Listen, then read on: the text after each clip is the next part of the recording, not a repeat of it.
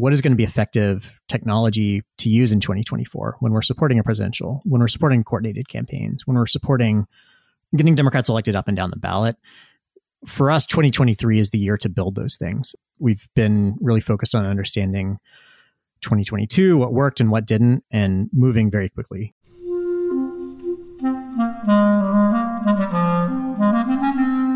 Hello, this is the Great Battlefield Podcast.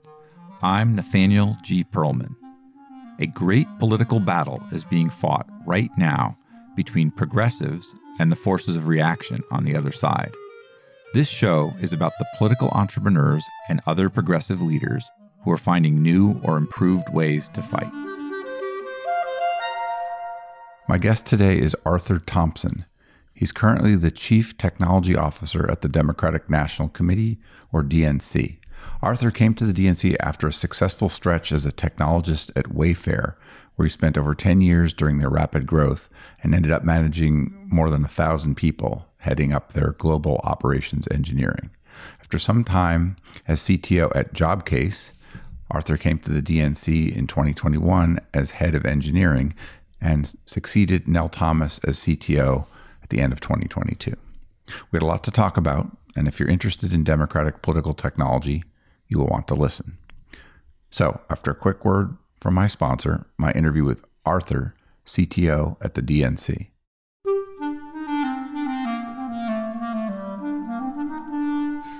Check out the large, detailed, and high-quality political data graphic posters from Time Plots.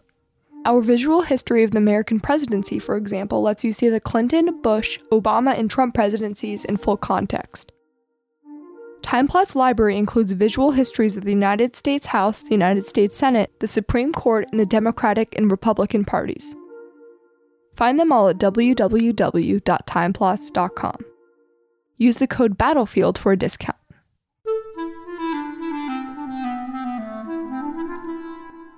Arthur, would you mind introducing yourself and giving me a quick biography? Absolutely. Thank you for having me today. My name is Arthur Thompson, and I am the CTO of the DNC. I have been in this role since December of last year, so I just passed the 3-month mark. I've been with the DNC for about a year and a half. I joined in August of 2021 as the head of engineering. For about 2 months, I wore the interim chief security officer hat. And as of December, I'm the new CTO of the DNC. That is a lot of roles in a short time at a high level for an important organization in American politics. I'm definitely fascinated to hear your story of how you got there. Tell me a little bit about where you grew up and your education and your beginning employment after that. Yeah. It's a lot of roles in a short span of time, which is maybe atypical for a lot of tech companies. But interestingly, I think it's not so atypical for political work, where you do what you got to do when you got to do it. I grew up in rural Virginia. I grew up in coal country. That's a little bit of, I think, where my focus on democratic politics really started. I grew up in coal country. It was a democratic stronghold for most of my early life. And I saw that really shift during my lifetime. Labor is what really drove Democrats to electoral success in the area where I grew up. But as coal mining as an industry started to decline and really the coal unions lost power, a lot of that base really slipped away. I'm from beautiful Tazewell County, Virginia. Went to my undergrad in Eastern Virginia at the College of William and Mary, where a lot of my real kind of interest in political engagement took off. Worked in a lot of very progressive organizations there, and actually tried to register to vote in the city of Williamsburg, where Mary was, and was denied the right to register there, which started a little bit of my focus into politics in a very roundabout way. On what basis? The registrar at the time was denying students the right to vote. The basis I was given was because I did not own property in the city of Williamsburg. The city of Williamsburg is a very interesting place. It's half students from the college, half full-time residents, and then an equal number of tourists that are coming through at any given time to see Colonial Williamsburg or to go to Busch Gardens. My take was always there's a lot of concern around students taking over city council. I sued the city. I still did not win the right to vote. But what I did jump into was helping to support some students who are running for city council seats. Someone else told me a different angle on this story. I'm trying to remember who that was. That's so interesting. Yeah, it was a very frustrating experience for a lot of students who wanted to be very engaged in local politics and to be able to make the city a better place, and were not allowed to do that. Well, hang on. So you were majoring in computer science, I assume? That's right. Yeah, I was majoring in computer science. I've majored in computer science from 1984 to 88. What do you learn these days, or back when you did that? What's the main thrust of a degree at William & Mary? What sort of courses and things? Yeah, William & Mary's computer science program is still, I think, a pretty traditionally focused program of understanding not just software engineering, but the actual practical uses of engineering combined with a core computer science education around algorithms and systems of design, whether that's in object-oriented programming, which was really a big focus when I was there.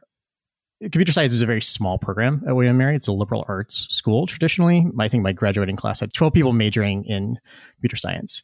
I think the benefit for me was having experience into a bunch of other areas of curriculum outside of computer science that were really interesting and helped kind of foster political thinking as well.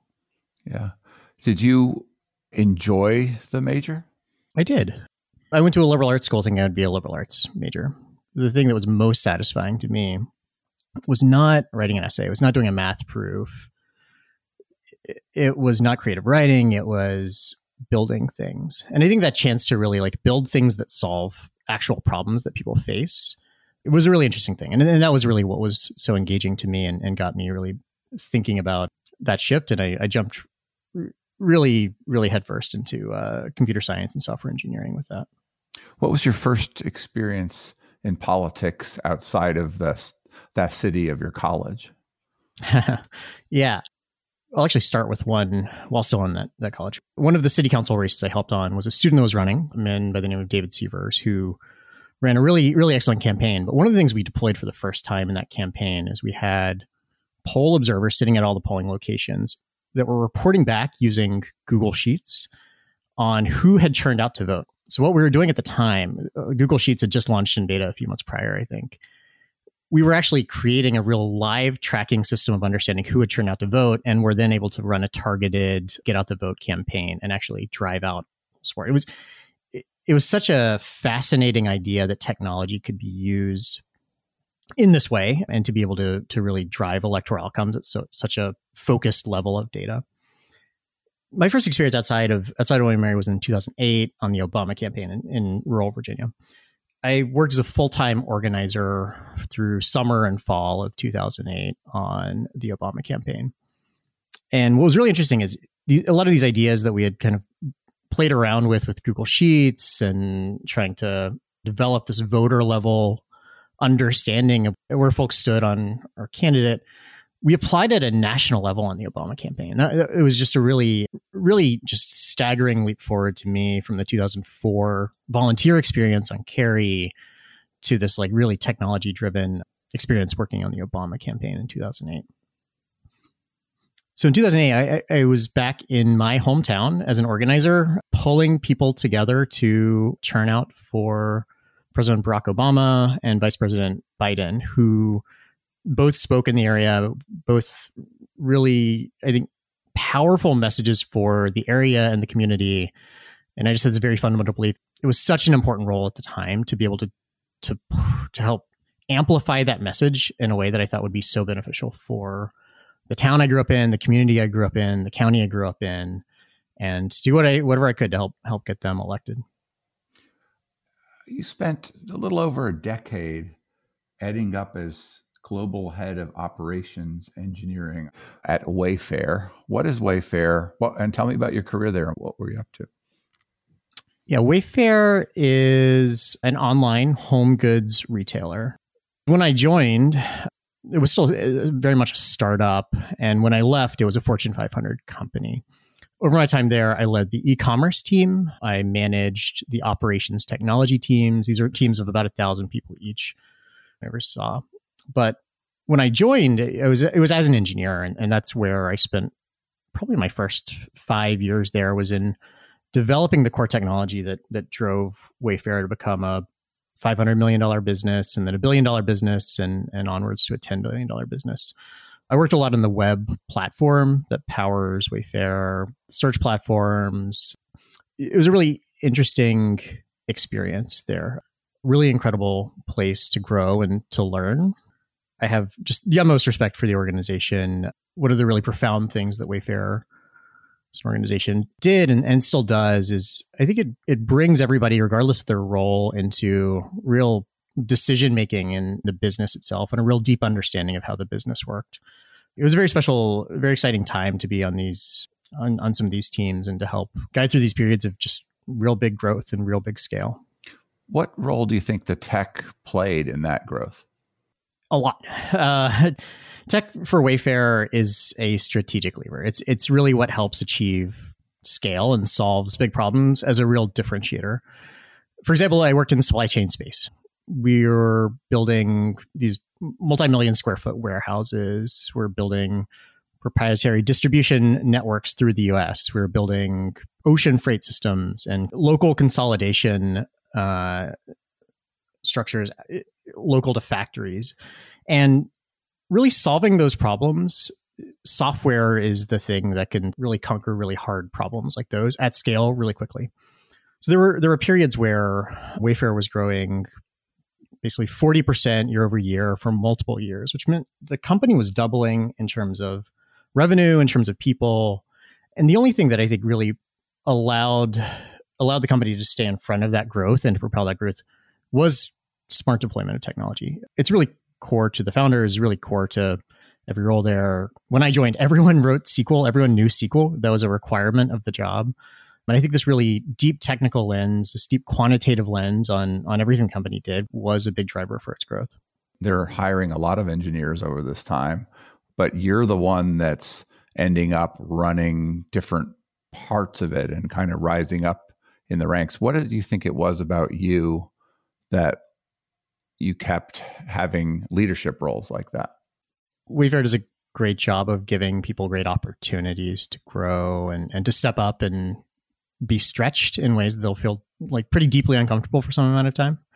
And I think I was given a few of those opportunities. But one of the things I hope to bring to any role, whether that was at Wayfair or here, is thinking about technology through a people lens. And really, I think some of the things that allowed Wayfair to scale really quickly were, how do you design a technology system that allows a lot of people to ramp up on it very quickly, to understand it, and to build in parallel on it? That's a lot of the focus that I brought to my teams was, you can't just go off and hire hundreds of engineers and throw them at an architecture. And you can't just design an architecture that will presumably support hundreds of engineers without a real motivating business reason behind it and a business need behind it. And bringing all those together is the lens that I brought to my teams there. We did some great work. I'm very proud of the work that my teams did while I was at Wayfair. Did it make you want to be an entrepreneur, CEO type? I think a great thing about Wayfair is that it challenged all of its leaders in every function to think like a business owner and to have real ownership over everything what you did. I think in any role, I want to be in a place where we can use technology to solve hard problems. But I think it's also exciting to be in the middle of, hey, let's write out the strategy that's going to solve these hard problems or predict where the problems will be in the future. So I think from that lens, yeah.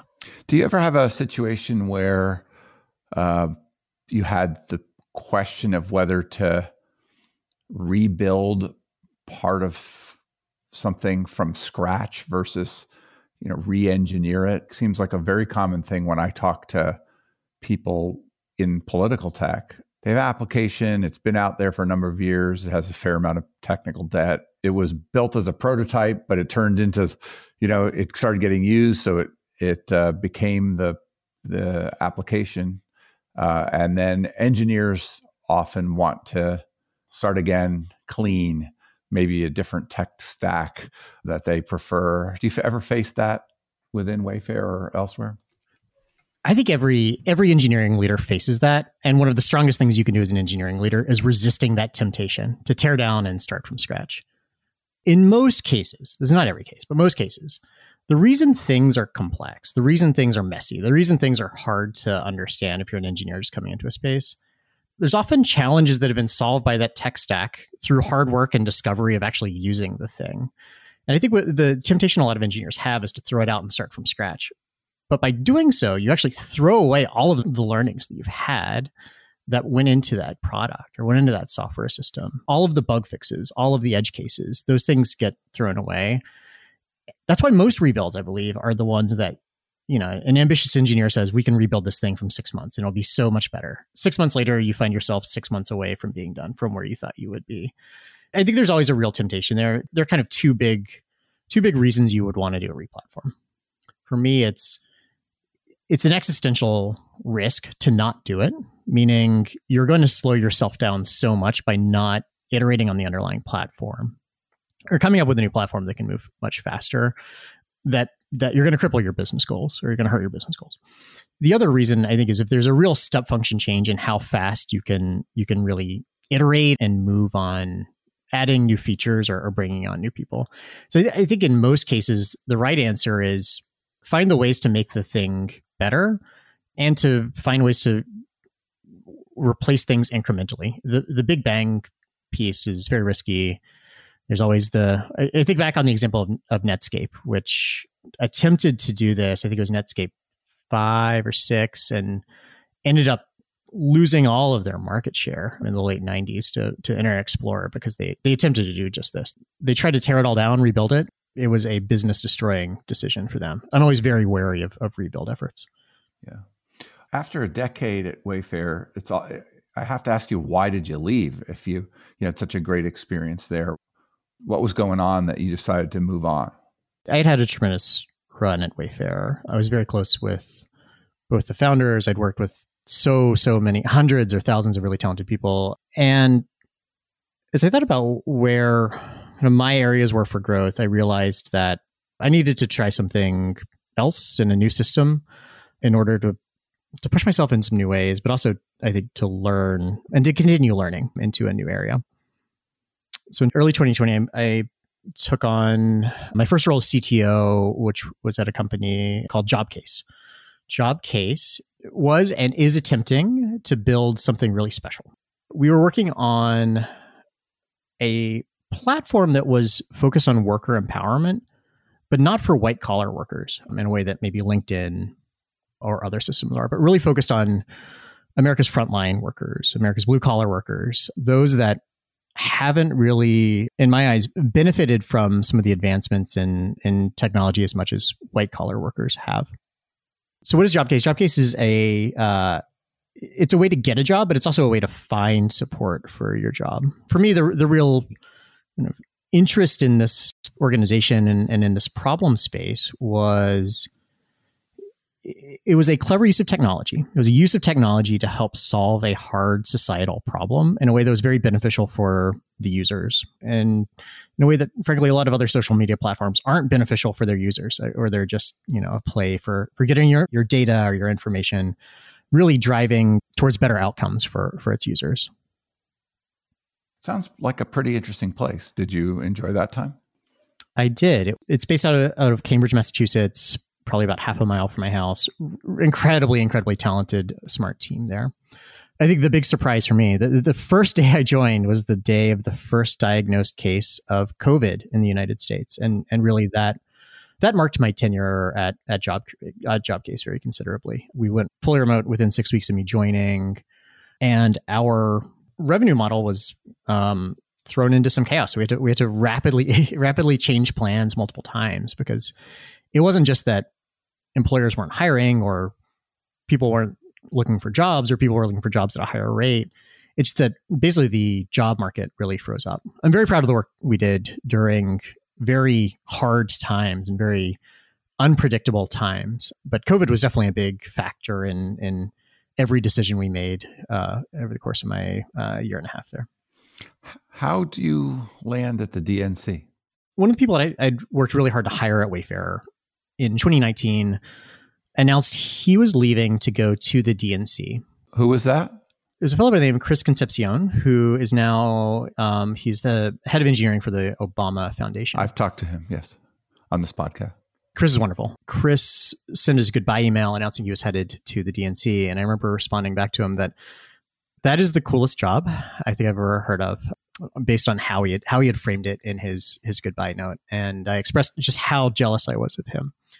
Fast forward a couple of years, the head of engineering position came open, and Chris had reached out on some platforms that the role was coming open, and the idea just got lodged in my brain, and I couldn't get it out. This idea that like technology could be used to driving better outcomes for all of the things that the Democratic Party stands for, all in one go. It was just it was just such a fascinating, such an enthralling idea that I couldn't get it out of my brain. I spoke with Chris. I further could not get it out of my brain. I spoke with Nell, the previous CTO, and it was just lodged in there. And at that point, I was just hooked. I think the challenges of what the DNC was trying to do, the ambitions of what the DNC is trying to do, the reach of what the DNC is trying to do, were just so powerful and so interesting. I cannot get my brain off of this idea once I'd had conversations with them. What were they trying to do that you found so intriguing? To me, it's this idea that the DNC sits at a very unique place in the democratic ecosystem, and that it can build something once, it can build it well, it can build it centrally, and it can solve problems for literally 10,000 plus campaigns all at the same time.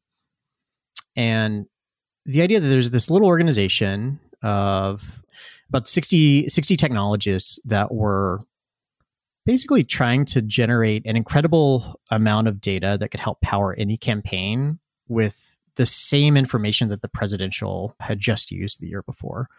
So if you were running for school board, you would have the same powerful information to reach out to voters that the presidential campaign had in 2020. It was just such an interesting idea, and such leverage of what the work was super interesting to me. The DNC for many years had the reputation of organizational challenge in many areas, that they had trouble holding on to people over time, that they made mistakes in technology, and frankly, they had a very small team. And I'm going back a ways, but they tried to tackle things in odd ways. And for me, who had worked in a company outside of that space, I often was relieved that I wasn't trying to build tech over there, but that I could do it in the private world with a lot fewer constraints, although there were lots of challenges from that vantage point also. What did you discover when you got there? And I understand, there's kind of been a sequence of different CTOs who had made substantial changes over time. But what did you discover when you actually got there about the organization as a place to work and a place to build technology? I think there was something, to put it kind of bluntly, which is pretty fundamentally broken around the way that DNC Tech was asked to build technology for a long time. So in most private organizations, there aren't the same worries as in politics around funding. There's a generally stable amount of funding, and there's generally stable resourcing. But with the DNC, for a long time, the technology, it was a very small team that was asked to do very heavy lifting and asked to take on way too much. I think it's very important to thank and applaud everyone that was in DNC Tech and has been in DNC Tech historically for really carrying that lift. But there's something that's really hard about building technology that way. When you build something and then you put it down, or those people move on, or the small team moves on to another thing, that thing stops functioning after not very long, whether that's bit rot or whether that's the actual needs of that technology change. It's a very hard way to build technologies, to put it down and then try to pick it up 4 years later when the next presidential spins up. So the real fundamental shift that has happened over the last 5, 6, 7 years, dating back to Chair Perez's time here, to Rafi's time here, was to build consistent funding for technology that doesn't force us to put it down, or doesn't force us to shrink the team after a presidential in a way that makes that kind of building really hard. So we've been able to keep a very strong staff after 2020, after 22, and looking ahead to 24, so that when we need to build something, we're not just scrambling to do it 6 months before an election or a year before an election, that we're building essentially compounding wins. The things that we build today, we'll build on 6 months from now, and we'll build on those 6 months later in a way that isn't a set of really like disjoint products or a set of unsupported products that, well, we don't have a massive portfolio. We have things that are very well established and we think are very effective at solving the problems they set out to solve. When I first got into computers and campaigns, as they used to say, political tech, in the late 80s, a campaign would have maybe one piece of software that did a lot of different things at a much smaller scale. It was pre-internet. It was pre-analytics in many regards. It was pre-national voter file. It was a totally different world. It wasn't software as a service or anything like that. Over time, the complexity of what campaigns need, depending on the level, it's gotten much bigger. There's just much more opportunities for lots of organizations to bring different kinds of technology to it, whether it's commercial or dedicated to the political space. And now there's an ecosystem that's developed with companies of different sizes, nonprofits, all working external to the party, and then things that come from the party itself and other very party dedicated types of organizations. How do you see that sort of political tech progressive ecosystem and the role of the DNC in it? Well, I think it's wonderful, first of all. I think there's a lot of types of technology that are, frankly, just very hard to build, given constraints around DNC and funding, that a for-profit company is probably the best place to do it. I think our role in it is, it's really we're the stewards of data, of democratic data. We're very proud to say that we are able to stop a lot of the boom bust cycle of data that a lot of campaigns went through in those times, where campaigns would generate a tremendous amount of insights and data around voters deployed for election day. And then the data might go away, or the data might go sit on a hard drive somewhere. What we've really strived to do is to create a place where all of that interesting data that's generated during campaigns, whether that's from tools we've built, whether that's from vendor tools that are built on top of the national voter file, whether those are contact tools around phone calls or text messages or digital ad spend or fundraising, that those things all come back, and they all come back in a standardized way, and they come back in a way that can be archived and protected and used in future cycles. To have this really long-term longitudinal view of every voter and how they interacted with every campaign. I think that's a little bit of our core value prop, is that we are the organization that is there cycle in the cycle, and the next cycle, and the next cycle after that. And what we can do and what we can offer is consistency and availability, and utility of all of this really interesting data about voters.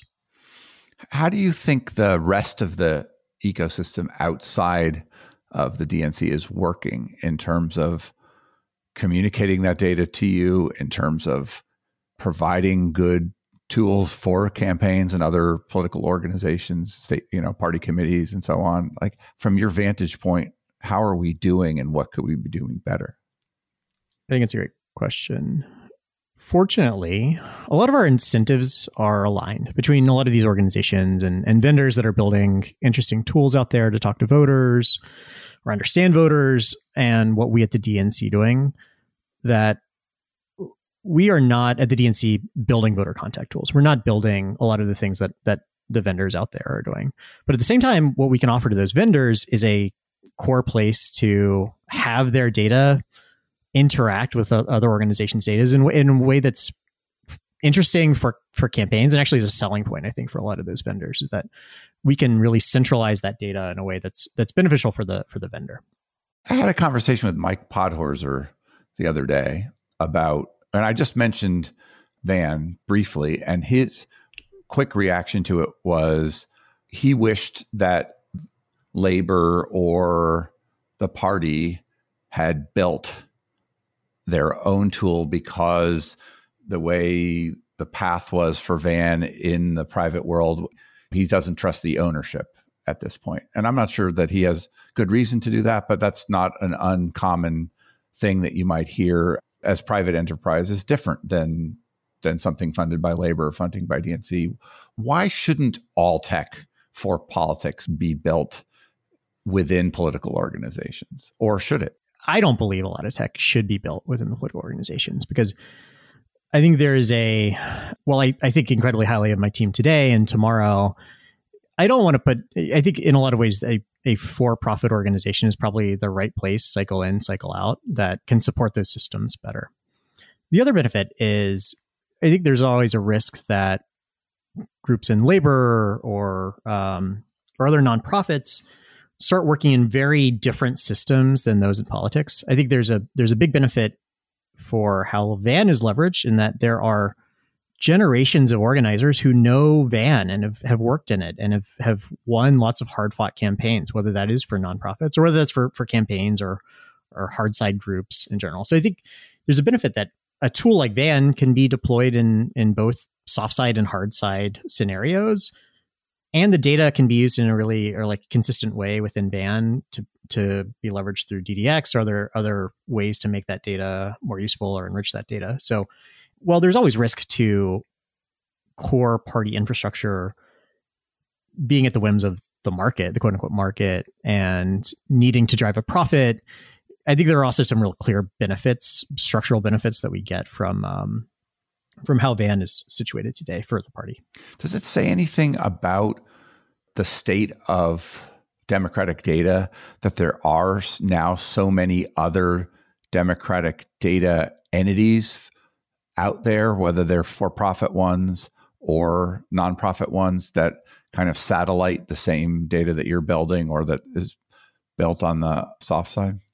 I am a tech and data guy through and through. So to me, the more data, the better. I think it speaks to the recognition from campaigns that data is a core part of what it takes to win elections. I think that's a big piece of it. The need for campaigns to understand everything from, not just knocking on a door to talk to a voter, but how should I spend my money on Instagram ads? Or should I do TikTok ads? Or should I do Google ads? Or how do I think about text-based fundraising? I think the problems that face campaigns have gotten harder and more challenging and require a much more diverse set of skills, where I think data can actually lead and guide in a way that helps campaigns really optimize over time. Do you have any sense of how what we do with data and tech compares to what the Republicans do? We try not to spend too much time just looking over our shoulder, because I think there are some very different structural reasons for the reasons we do what we do and why Republicans do what they do. I think we've got a benefit that our data is a lot less disjoint than a lot of Republican data, where there's less of kind of a single interface like what the DNC is able to build and what we provide for campaigns internally. Typically, Republicans are thought of to be more hierarchical and can force kind of more streamlining and more order and more kind of singular decision making. In this case, actually, I think on the Democrats' side, we have some structural advantages to how we've kept data and how we've really had the party help shepherd and steward that really centrally more than the Republican side. When you first came over to DNC as director of engineering, what absorbed your time? What did you have to work on? I think to Nell and Rafi's credit, very much so, that a lot of the heavy lift of replatforming and modernizing the tech stack, a lot of that heavy lift had been done. And I feel just incredibly thankful for that. The team had already embarked on this really big mission to move from an old data warehouse technology called Vertica to Google BigQuery, which is a very prescient move. I think there's a lot of other organizations that are also moving towards BigQuery for a lot of the same reasons that we did.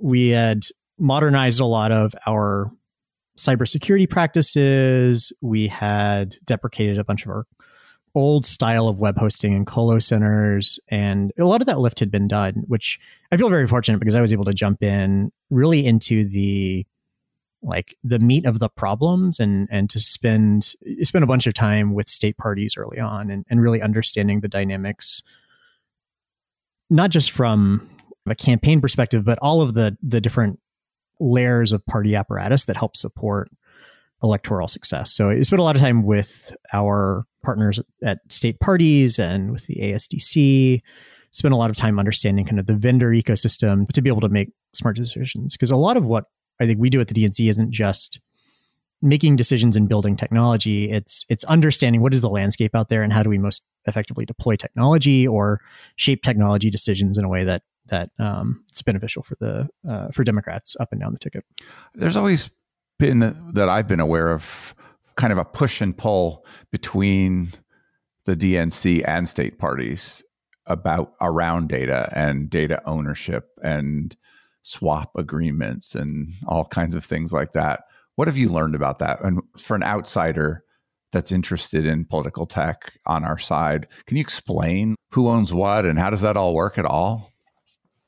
Sure. Maybe the crown jewel of democratic data is the national voter file. This is something the DNC is the maintainer of. The data today comes from individual states. Often a Secretary of State's office will produce a database of all of their voters and often vote history, what elections a voter turned out to. We get all this information. We standardize it into a single schema. We do a lot of data integrity checks to make sure that voters are not being lost between updates from a state. And we create an incredibly powerful database with our own data, external data sources that we've purchased, and the state level data into what we call the national voter file. This is something that's only come together in the last 20 years.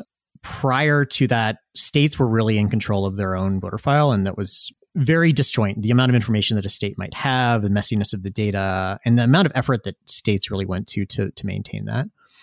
I think there was a very positive movement within the party over the last couple of decades. This realization that our data is better together in ways that we can be more open between state and federal, between state parties and the DNC.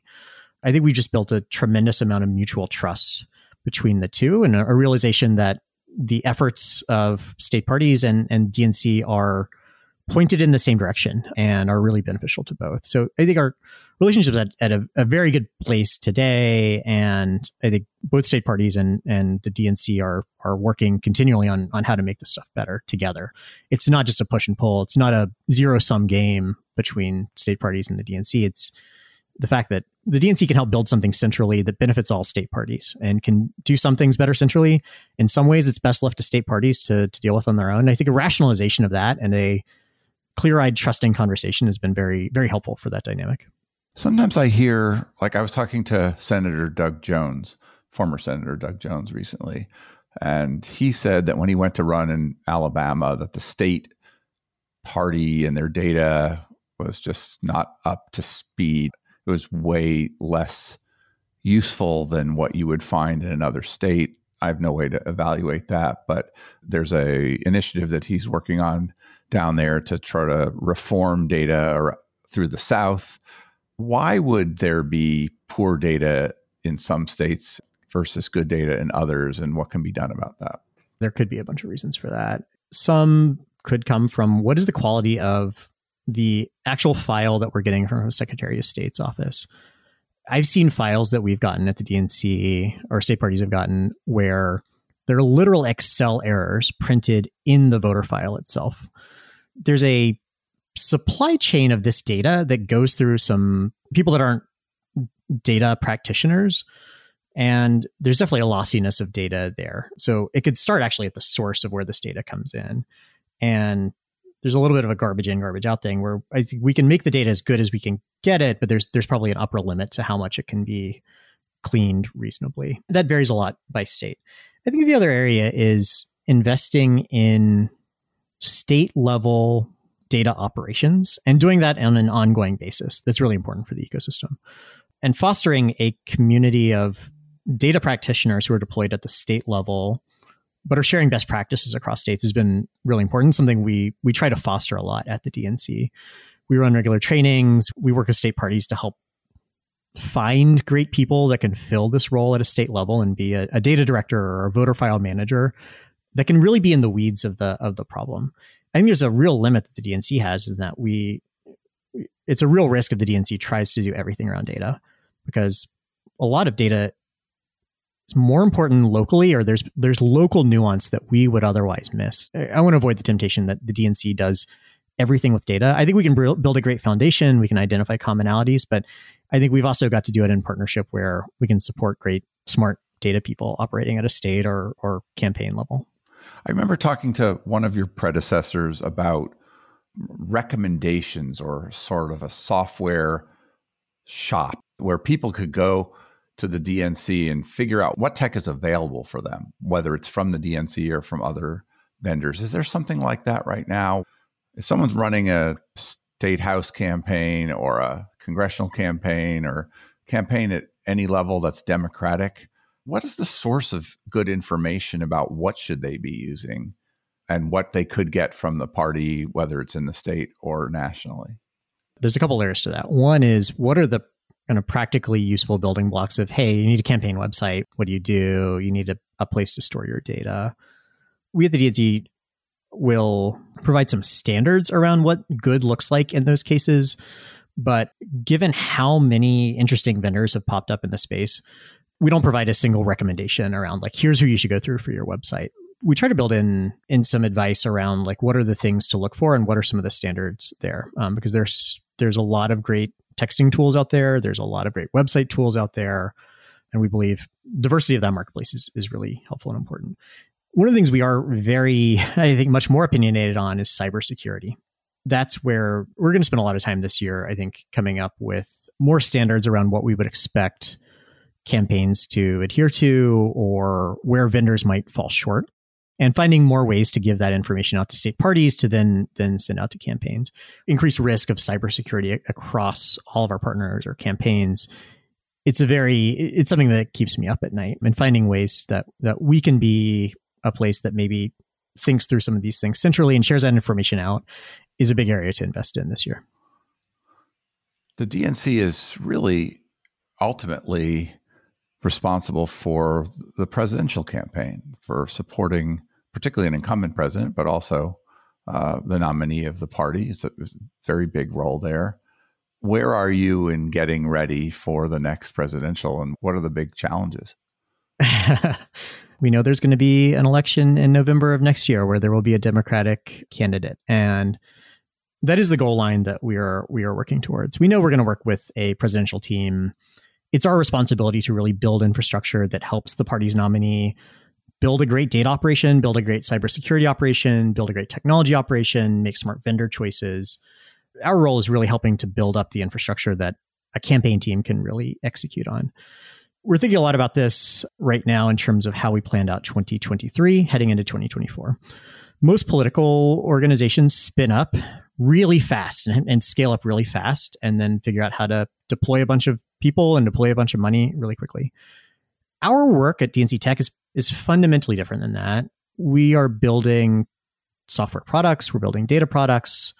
We are really in 2023 treating this as a year to build. For the DNC, there are no off years, but in these odd years, for us, actually, it's in some ways 2023 is more important than 2024, because this is our year to actually like hit some pretty aggressive milestones in terms of advancing our software and data, and using this year to really experiment and understand what is going to be effective technology to use in 2024 when we're supporting a presidential, when we're supporting coordinated campaigns, when we're supporting getting Democrats elected up and down the ballot. For us, 2023 is the year to build those things. We've been really focused on understanding 2022, what worked and what didn't, and moving very quickly through this year. What worked and what didn't? One of our big successes in 2022 was responsiveness to a very rapidly changing political climate. We produced a lot of voter level models, and we acquired a lot of voter level models last year that are effectively predicting at a voter level, what is that person's likelihood of, say, turning out to vote in a presidential year, or turning out to vote in a midterm year, or their support of women's right to choose, or their support of gun control laws. So we had about 75 unique scores last year. I think one of the things we're really proud of is, for example, when the Dobbs decision came out, it came out on a Friday. On Monday, the very next business day, 3 days later, we were able to get our choice model or choice score out to any campaign that wanted to use it. So 3 days later, we were able to get the score out. And what we saw in November is voters who prioritized choice as an issue turned out at a very, very high rate to vote in the election and to vote for Democrats. So what we're able to do is I think, by having a very kind of nimble team, but also a team that can build really deep, complex data products or help vet out what other vendors do, we're able to turn this external event into something that was really actionable for campaigns. Why wouldn't you have had that in advance? Like it sounds like at first blush, like 3 days later, but it seems like we knew that was coming. What took time? What had to be done? There's a prioritization of everything we do. We are not going to launch everything at the same time.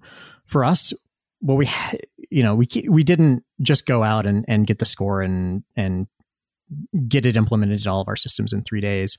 It was something that we had thought about in advance, but what we're able to do is really shuffle our own internal priorities to adapt to the needs externally. So we knew this was going to come in, and we're able to really rapidly change pace and implement this and shuffle our own focus around in order to make the top priorities happen. You mentioned, I think when talking about Wayfair, about how much sort of the human side of this is important in engineering. At the DNC, with a decent sized tech staff, but not nearly the size that you were contending with before, it's still extremely important, I think, to attract and retain talent and have a good culture and have people motivated to work together and have the people that are the best that you could have under those circumstances. How do you think about that aspect of running a tech operation at the DNC? The most important differentiator for any organization's success or failure is the people on the team and the caliber of that team, the experience of that team, the diversity of that team, the diversity of experiences and backgrounds that comes together to make smart decisions moving forward. It's so important. So I worry and think a lot about how do we build a culture and a team that keeps people around. I mean, to me, the most important thing, the most important differentiator for why someone will choose to stay and make a long go of any role is, are you solving satisfying, hard problems in a culture that's enjoyable to be in and to solve those problems in? And I think, fortunately for the DNC, I think we are solving for our staff just among the most important kind of challenges and important topics that people care about. Those are the things that we're solving on any given day. And I think that's why people come to the DNC. It's why I came to the DNC. I think it's why we've got folks on the team who have been here for 8-9 years at this point, that they have chosen to make a really long effort at the DNC. Is that the problems we solve are the things that people are, from a moral perspective or from a mission perspective, really important and really satisfying to do what we can to solve them and to deploy technology to try to solve those things. Engineers, as you're well aware, sometimes have opportunities to work at very high paid rates in the private world, to have potentially a share in the upside of a company, stock and options and things like that. Are you able to pay people market wages? Are they making a sort of a donation to work there? How do you find people who have these kind of talents that are willing to stick around? That's a great question. If you're comparing DNC to nonprofit tech jobs or political tech jobs, we're able to be very competitive. But we're not able to be, just to put it bluntly, like we're not able to be competitive with what Apple or Google or Amazon or many big tech organizations are paying.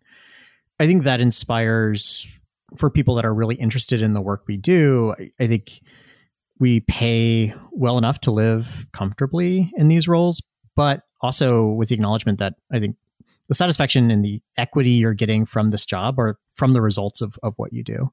And I think it's that day-to-day satisfaction. It's that long-term satisfaction to look back on a role whenever anybody leaves this organization and be very proud of the outcomes you drove in a way that I think will demolish the like outcomes of a for-profit company in most scenarios. I think from a satisfaction perspective and from a like, did I spend my time wisely perspective, our work is just hugely important. I think it's very satisfying from that perspective. It's rare that I don't know that I've talked to anybody who's left the DNC that has deep regrets over spending their time fighting these challenges. So we've talked mostly about your role sort of looking inward at the tech and your team.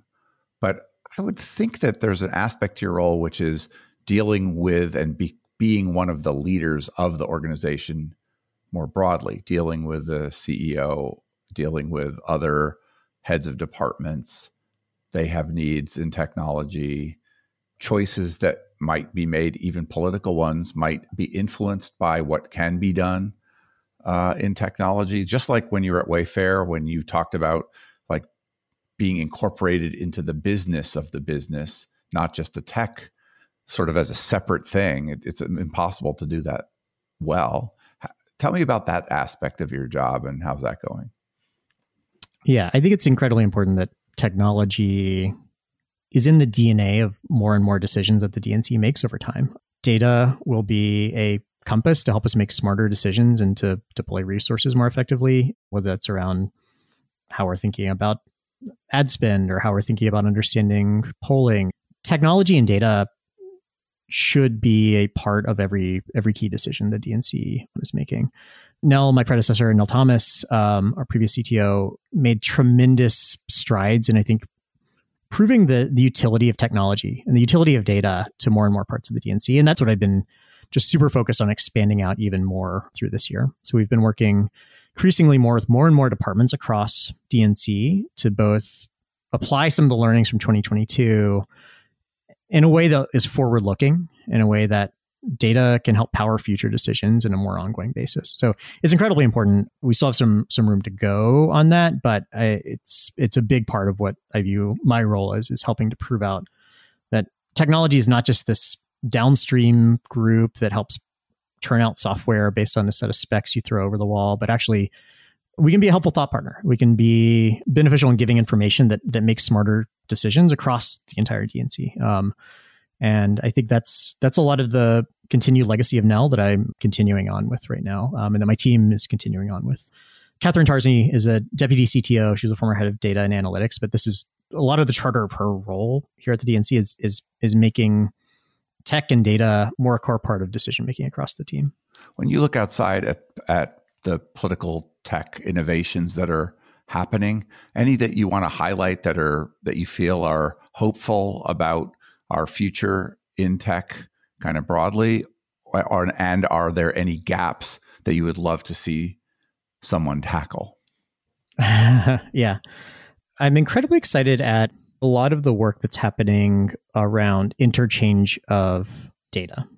The way that we as the DNC are able to hold on to data to understand, hey, this voter was a Kerry, Obama, Trump, Biden voter. And here's what all of the times we talked to this voter, here's what they said, and here's their sentiment, and here's what they believe.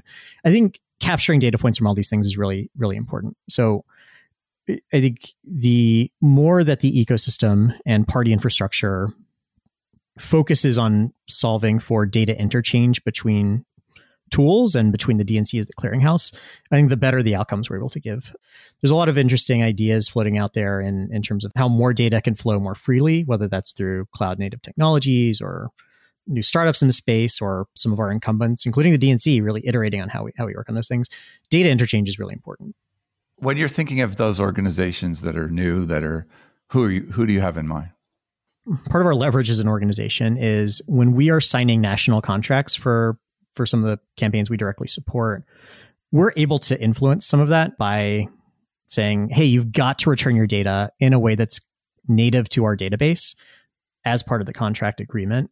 And I think what we found is most vendors out there, so kind of this generation of voter contact tools, texting tools, email tools, organizing tools that are out there, are already thinking in terms of data connectivity rather than data silos, which is, I think, descriptive of a lot of kind of past generations of democratic tech.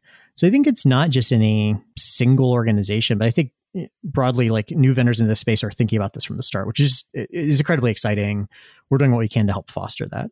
from an infrastructure perspective, there's definitely a lot of room out there for how this data flows together. DDX being kind of a newer addition to our ecosystem that's thinking really deeply about this problem. We work very closely with DDX from our side as well. What about gaps? What do you think is missing that you wish someone would tackle or you would like to tackle yourself? One of the things that has been true of how Democratic campaigns have run for many decades now is a model of door knocking, of taking organizers who are pulling in volunteers who go out and knock on doors and try to understand what is a voter likely to do. I think we as a party have to evolve with how communities talk to each other, how people interact with each other. That starts to get into areas beyond, I think, traditionally what we found a lot of electoral success in. So part of that is, how can technology support understanding how people talk to each other online, or how people on social media are consuming content or generating content that might be useful for sharing the message of great campaigns and great candidates out there. We're really interested in, within DNC Tech now, is how are new vendors approaching these really hard problems around how communities interact, how they talk, and how that can be leveraged for campaigns as well. What would you do if suddenly the tech operation could have $1 billion to work with?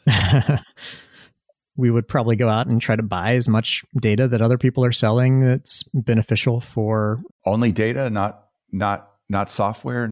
Should the Act Blues of the world... I mean, you mentioned a whole lot of external things. Should this all be brought together under one roof at some point within the party or not? I don't know that it should. If resources weren't the constraint? If you were to bring a lot of the apparatus like Act Blue in-house, or a lot of things that help drive campaigns, there would be a potential risk of further siloing. One of the benefits of what many vendors in the space do is that they serve not just DNC, but they serve nonprofits out there, so that people that are working on solving problems through, whether it's through nonprofits, or working with Planned Parenthood, or working with... the regulatory issue is a tricky one. Yeah. Yeah, the regulatory issue it's a really tricky one, and it would lead to basically creating parallel solutions in a way that's nonsensical. And I think it also changes some of the incentive structure around this stuff, where I think it would be... There's benefits to how some of these organizations are earning today. I think even if we went out and bought a bunch of organizations, I don't know there's a lot we would want to change in terms of the overall structure. There's a lot of benefit to doing that. That said, I think there's a lot of really interesting software tools out there that are kind of adjacent and maybe are a little bit closer to what the DNC does. I think we would take a very hard look at. But I think for me, it's about how do we at the end of the day, like not try to reach beyond what DNC has set as our defined scope, but how do we do those things really better? How do we provide just the best assets for campaigns, for state parties, for our sister committees to use to help win elections? What should I have asked you that I haven't? I thought you might ask me, what am I most scared of? What am I most worried about? What are you most scared of? What are you most worried about? I believe we have a technology advantage today over the Republican Party. However, history shows that advantage can be very fleeting. If you look back on a long enough trend line, I think the deficiencies in the early 2000s that led to incredible advancements in the run-up to President Obama's campaign in 2008, and in moving beyond that into 2016, where real data and technology deficiencies were a big problem for the Clinton campaign. And I think falling back into that trap where we underinvest or we don't innovate as a party will lead us back into a place where data or technology might be part of the reason that a presidential election is decided not for us, but against us. The thing I worry about is just, I think we've done some very good things, and I think we have some unique structural advantages right now, but those things can be very fleeting. So I worry about not moving fast enough. I worry about not innovating enough. I worry about underfunding in the space in the next 4 or 6 years. There appears to be some kind of revolution happening with artificial intelligence applications.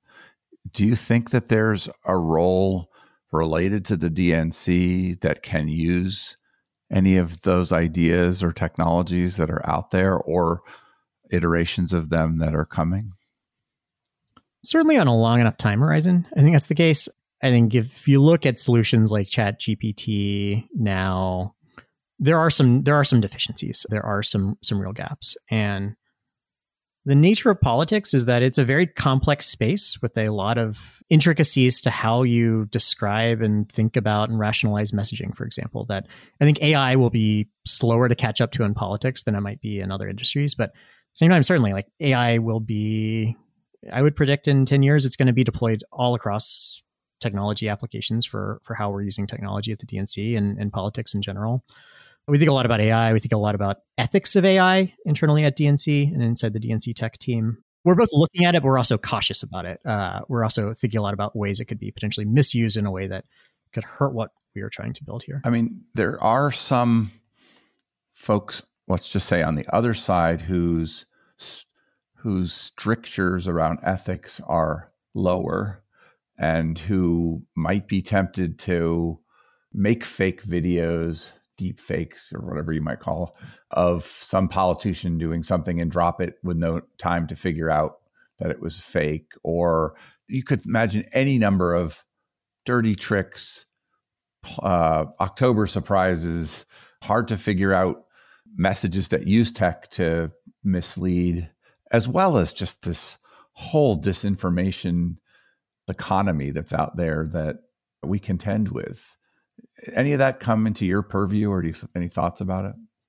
Obviously, worry a lot about misuses of, or as emerging technology comes out, ways that are maybe very different from how we think about it being deployed against our campaigns or our candidates or party. That's a big part of why we are continually thinking about kind of areas of understanding and staying in front of this and trying to mitigate those risks whenever possible. We have a tremendous comms team who focuses a lot on kind of challenges of disinformation, misinformation, and ways to really proactively combat it. At the end of the day, I think the thing that is within our control is how do we really amplify our message in a way that can overpower whatever these kind of like areas of disinformation can, and to get that message through. Well, I think you found yourself in a pretty interesting place. I can see why the idea of it stuck in your head and you went over and now you're working away at it. Is this something you think you can do long term? Is this something that's a short stop? How do you think about that? I want to be in politics for a very, very, very long time. From a kind of the application of technology, it's been an incredibly fun run. A lot of credit to the DNC tech team, a lot of whom have been here since before me. But similar to those on the team that have made a run of 8 or 9 years, that's what I am hoping to do as well. Hopefully that can be at the DNC for as long as possible. It's an incredibly satisfying world to be in. And for anyone listening out there, definitely encourage thinking hard about it in some of the same ways that many of us at the DNC have. Well, it's always great to talk to somebody who seems to like their job and be interested in it. And I appreciate you taking the time to talk to me about it. Is there anything else you want to say? No, thank you so much for the time and the great conversation today. Look forward to chatting again.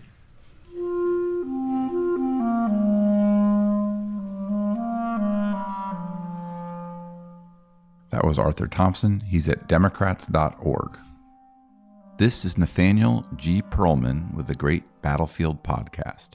You can find us at greatbattlefield.com or by searching for Great Battlefield in places where podcasts are found. The Great Battlefield is now part of the Democracy Group podcast network. Visit democracygroup.org to learn more about other podcasts that cover democracy and civic engagement. You can also help me by leaving comments and good ratings on Apple Podcasts or elsewhere, and by sending me suggestions for great guests to nperlman@gmail.com.